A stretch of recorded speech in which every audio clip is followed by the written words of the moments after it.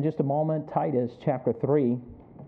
Titus chapter 3. I'm going to begin reading in verse 4. We'll read on through verse 7, and we'll start in verse 4 of Titus chapter 3. He said, "But after that the kindness and love of God our Savior toward man appeared, not by works of righteousness which we have done, but according to His mercy He saved us, by the washing of regeneration and renewing of the Holy Ghost, which He shed on us abundantly through Jesus Christ our Savior, that being justified by His grace, we should be made heirs according to the hope of eternal life." You may be seated. Tonight I'm going to preach a message called Heirs, and I thought about this. I always thought, boy, wouldn't there be something if just somewhere down the line, one day you get this phone call, and you find out you're an heir, right? Now when we say that, what do we think? Go ahead, you can say it. We're allowed to say it, right? We think we're going to be an heir one day. I think I'm going to get this call. Someone whom I'm related to that knew the Queen of England, and somehow or another I'm going to be related to him, and all of a sudden I'm going to get this phone call and I'm going to get all this wealth, right? When we think about being an heir, we think about that often, but when we think of that word, we anticipate some sort of inheritance to be received because of a relationship that we had to someone else. My brother, I have half brothers and sisters is what we say, but my brother Frank, his father, his natural birth father passed away, called and said that they've left him an inheritance, and it was for him to come to collect. And so he went down and drove several hours somewhere into southern Virginia, and they live up in Pennsylvania, and his birth daddy was living down there in Virginia. And so when he gets down there, he found out they left him to the title to a trailer that was not paid off. That was his inheritance. He said, "No, thank you." I'd rather not accept that inheritance. Why? Because he got a bill handed to him, didn't he? And, sometimes we think, man, I'm the heir. I'm the inheritor of something, right? And so heir is defined as a person legally entitled to property or rank of another on the death of another person a lot of times. And, Paul and God himself used a lot of legal terms in the scriptures to help describe some things. And the relationship that we have through our Savior Jesus Christ is an inheritance that we receive based upon our relationship with Him. Now that relationship has to be a relationship of salvation, and we have an inheritance to us.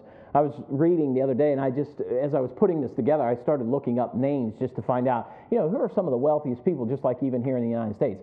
How many of you have ever eaten a Mars candy bar? Anybody in here ever eat a Mars candy bar? Or you see the Mars family, right? The Mars family wealth is $78 billion for candy. Isn't that crazy? So they're $78 billion.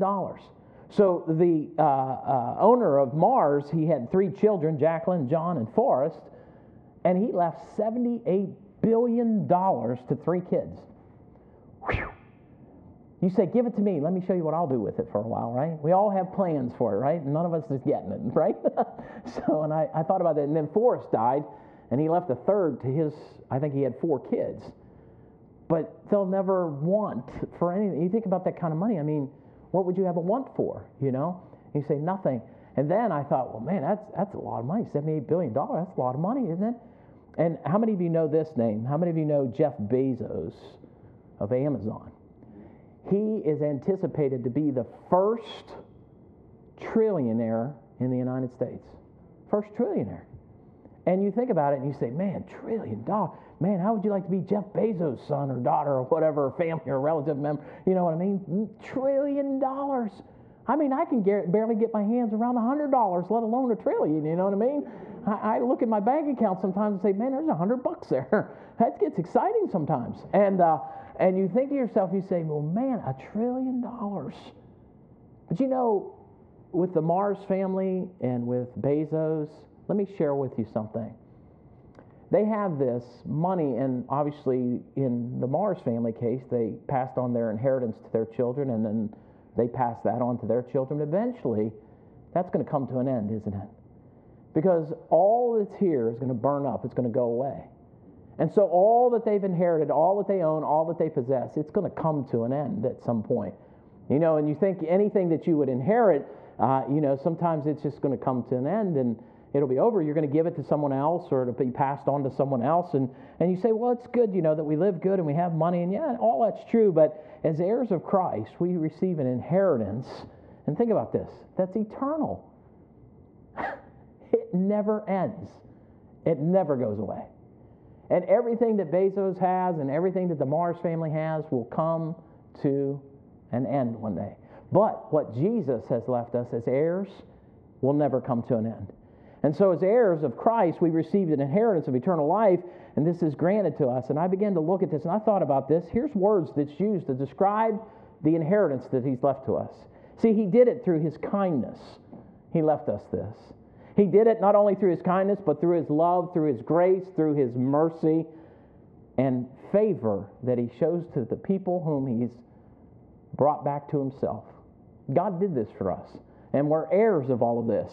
And so we become the beneficiaries of the finished work of Christ, and by our faith and trust in him, we're vindicated, or we're declared innocent of our sin. How many of you remember the story of the rich young ruler when he runs up to Jesus? How many of you remember that story in the Bible in Matthew? I think it's 19. And he comes in and about verses 16 through 23, and he comes up and he says, to Jesus, what must I do? You know what I mean? And he says, well, have you kept it? He says, I've kept all the commandments. And you know what he said to him next? He said, I tell you what I want you to do next. Go sell everything you have and give it away. The brakes went on, didn't they? Because all of a sudden, he recognized that he was a sinner, didn't he? And what happens is we're all sinners needing the salvation of Christ, and Christ said, look, you do have something that you're worshiping. It's your possessions. When he realized how much he possessed, he no longer really thought about the relationship with Jesus Christ, because the possessions meant a lot to him, and he had much. And so what Jesus said to him, it was a test that showed him to be a sinner in need of salvation, wasn't it? And that's exactly what we saw from that illustration. And so tonight I just want you to think about this. Do we really kind of got a handle on or understand the extent of our inheritance in Christ Jesus? Do you really kind of get a grasp on our inheritance in Christ Jesus?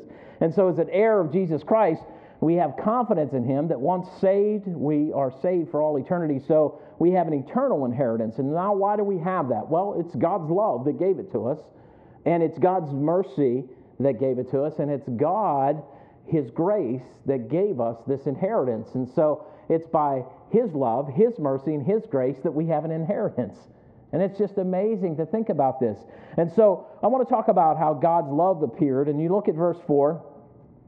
And he says, but after that, the kindness and love of God, our Savior, toward man appeared. So you go back and you say, well, what was he talking about? He was talking about speaking evil, being a brawler, being disobedient, being involved in diverse lusts, living in malice and envy and hateful and hating one another.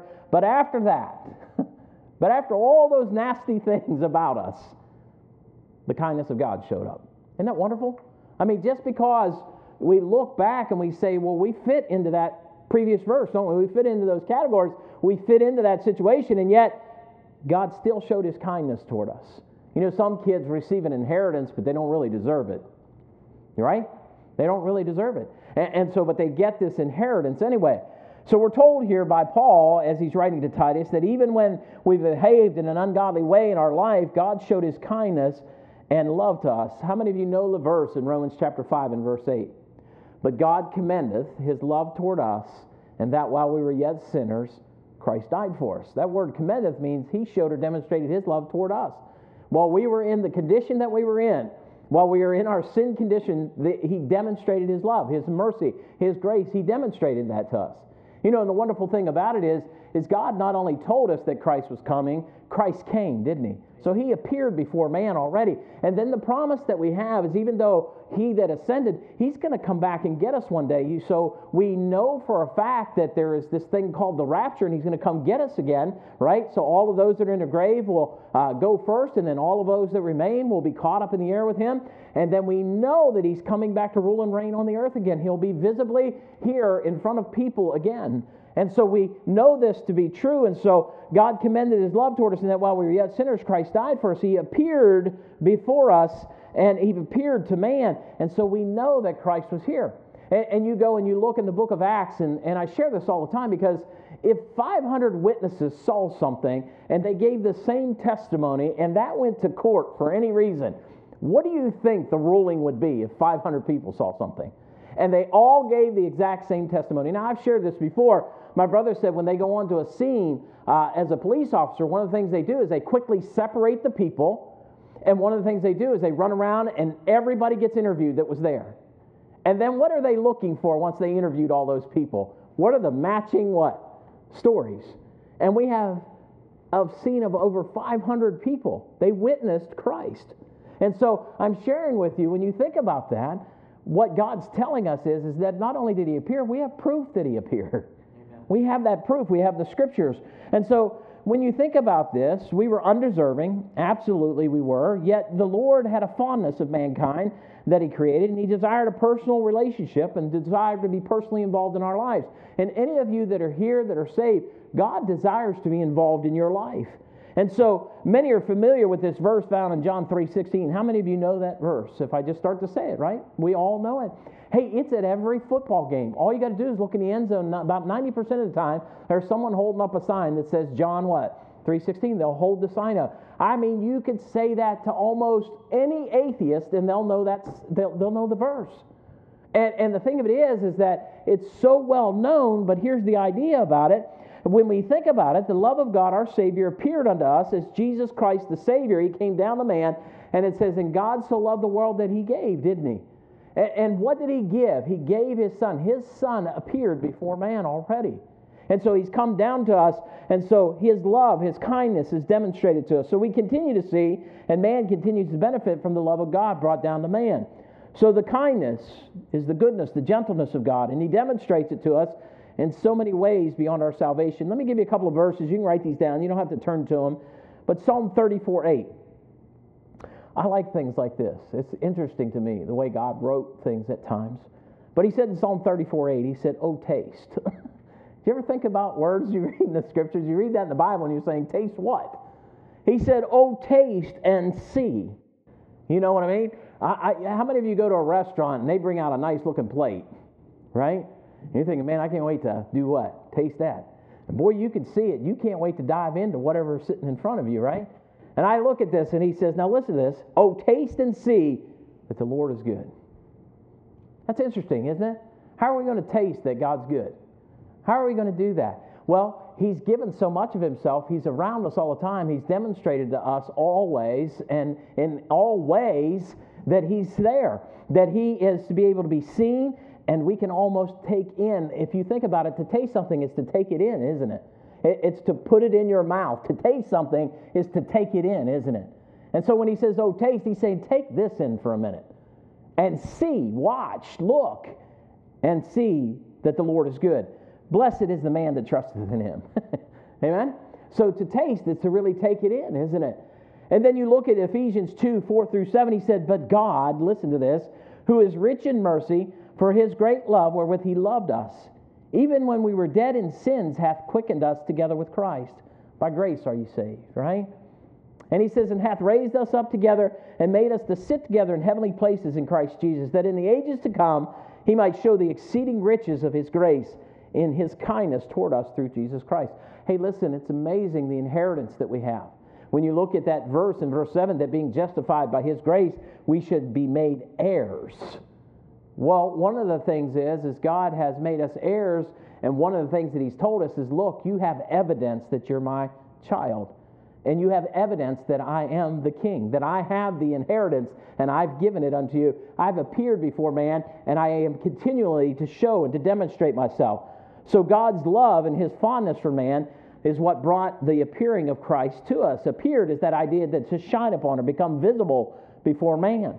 In John 3:13 and John 6:38, and no man hath ascended up to heaven, but he that came down from heaven, even the Son of Man, which is in heaven. Listen, God said he sent his only begotten Son, didn't he? He brought him down to man. Man observed Jesus Christ on this earth. He's appeared before man. He went on to say in chapter 6, verse 38, for I came down from heaven, not to do mine own will, but the will of him that sent me. And so he came down to fulfill something, and as the Son of Man, he became the heir unto the throne, and we have become heirs with him.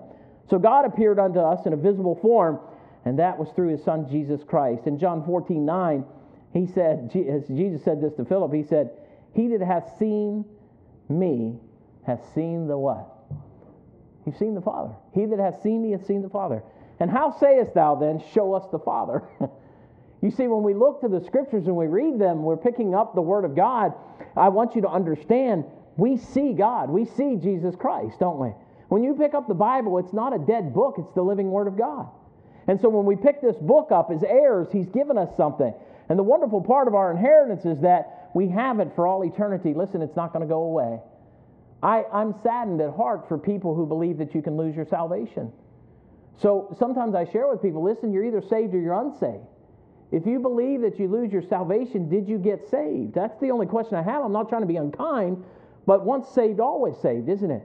Once you know Jesus Christ, it doesn't come undone. And if it were so, then that would all be in our hands, wouldn't it? We would be in control of all of that. So He Himself appeared, and the testimony of Christ Himself, who appeared before all, fulfilled His role to give us the inheritance. What did He die? He died once for all. Isn't that what the Scriptures teach?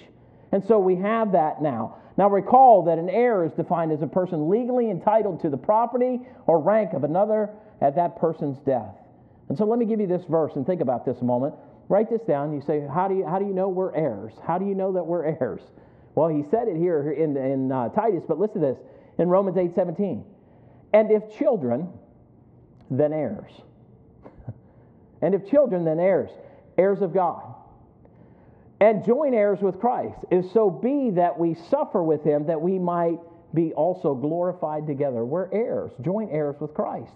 Hey, listen, the reason the Mars family gave that money to those 3 kids, they were the children of the heir, weren't they?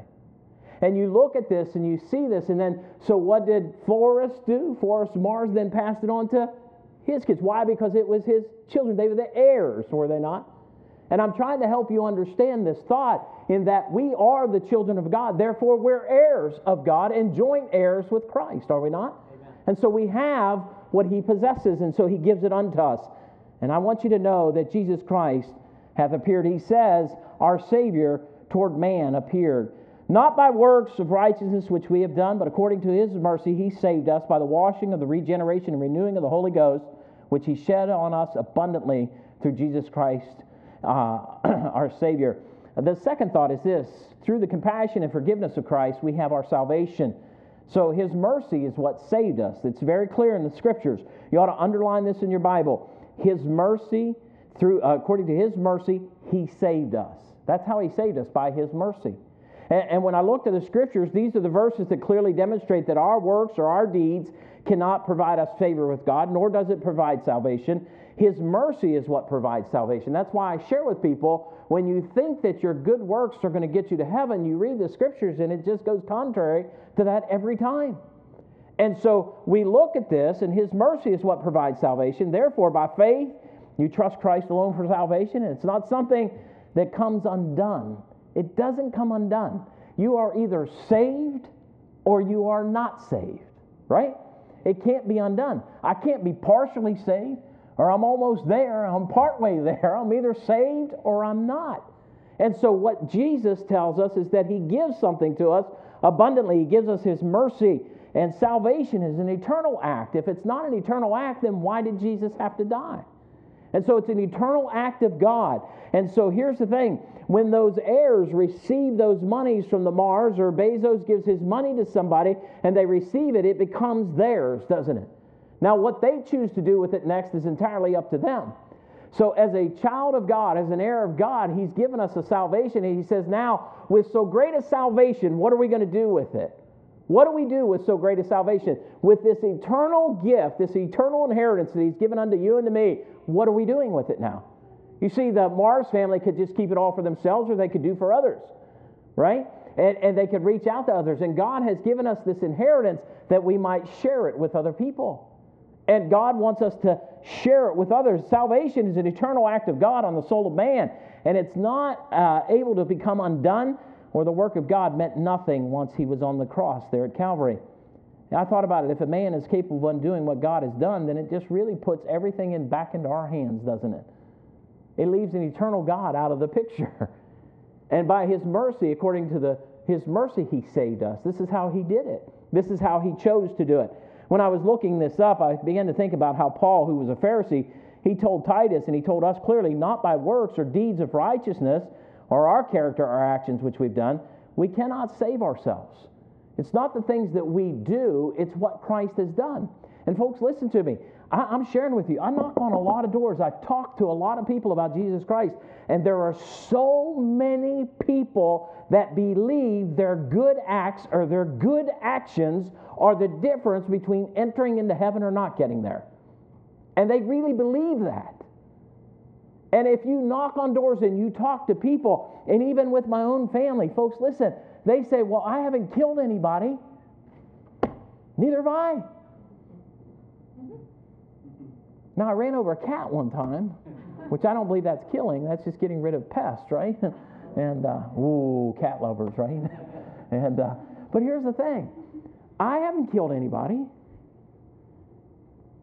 But am I getting into heaven because I haven't killed anybody? You see, we've got to be able to step up to the plate at that moment. Are you with me? We have to be able to step up to the plate. We have to be able to say, no, it's not about that. It's not your works. It's not your deeds. It's not your righteousness. It's not your character. It's not your actions. That's not what saves you. What saves you is your relationship with Jesus Christ. The kindness and love of God did not appear because of what we've done, but according to His mercy. His divine compassion is really what He says. It's what saves us. And so when we look at this, in Ephesians 2:4, but God who is rich in mercy for His great love wherewith He loved us. Listen, man doesn't love God. He loved us. He showed His mercy to us. That's why we can love Him. And when you think about this, through salvation, a process is started in the soul of man. And it's by the washing and the baptism and the regeneration of that spiritual restoration, of that renewing, that renovation that we talked about of the Holy Ghost. When you get saved, believe me, when you get saved, you know it. You know it if you're saved. And when you get saved, something starts to happen inside of us.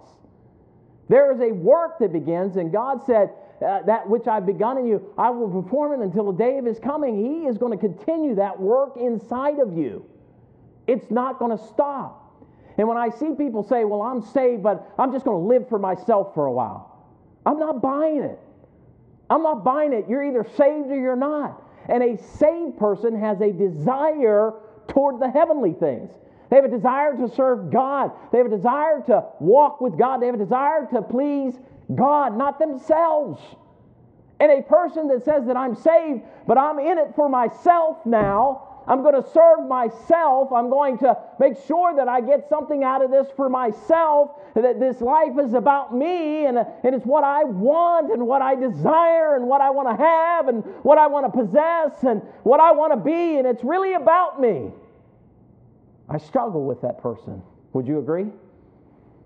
Now, I'm not the judge, but I sure do struggle with that person because that's the opposite of what God would desire of us. Would you agree with that? God wants us to have a submissive heart and a desire to please Him and to please others. When I say please others, not just in pleasing them, but in the sense of reaching them with the gospel, showing them what God's Word says. Salvation is so wonderful that our Savior, once He saved us, He does not want us to leave Him, and He doesn't leave us. If you're saved, the Holy Ghost is where? Where's the Holy Ghost? He's in us. He doesn't take a vacation. He doesn't take off for a time. He doesn't leave you and hold out for a while. The Holy Spirit's with you. And by the way, if you're saved, conviction comes to our lives. Would you agree? When sin enters in, conviction comes. We are convicted over the sins that are in our lives, and we have a relationship with the Heavenly Father. And listen, Jesus said, I do always those things which please the Father. And if that were true, and God gave us Himself, and the Holy Spirit reside in us, what should be the desire of our heart? To please the Heavenly Father. To please God. And so, by His mercy, He saved us. This is the mercy of God still being displayed in our life, which He shed on us, and think about this, which He shed on us abundantly, to pour out on us generously. Today I went back, Kathy, and I saw Michael at the end of the service. It looks like somebody poured something on him pretty generously today. And so he was soaking wet. He says, I got to get in my car. I said, yeah. So they had a balloon, was it a balloon? What was it?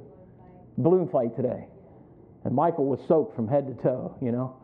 And he says, what am I going to do? I said, well, we went back and we took some of your plastic bags. I'm sorry.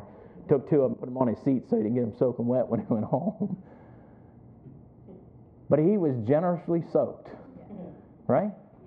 And so when you look at this and God talks about mercy, do you get the idea?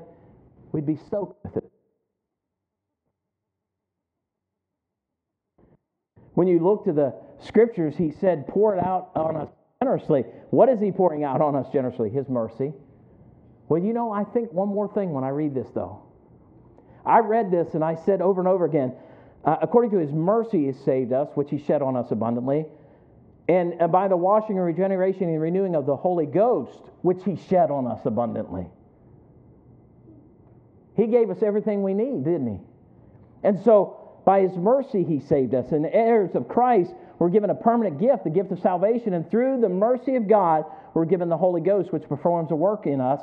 And listen, you've heard me say this before. I believe it with all of my heart that if there is a fire in the fireplace, there'll be some smoke in the chimney. If there's no fire in the fireplace, there's probably not anything coming out of the chimney. Would you agree? One of the things I used to do is when I'd walk up to the house when we lived over here in Bremen, Brother Mike, is I'd look and I'd ask Connor and Mike, hey, would you start a fire? It's going to be cold, and I wanted the fire started before I got home because I wanted the house warm, amen?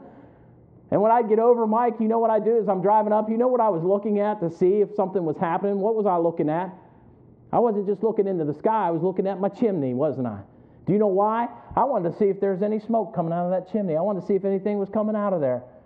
Because I'd asked them boys to start a fire. Well, when I would drive up to the house and I'd realize there's no smoke coming out of the chimney, guess what I realized? There's no fire in the fireplace.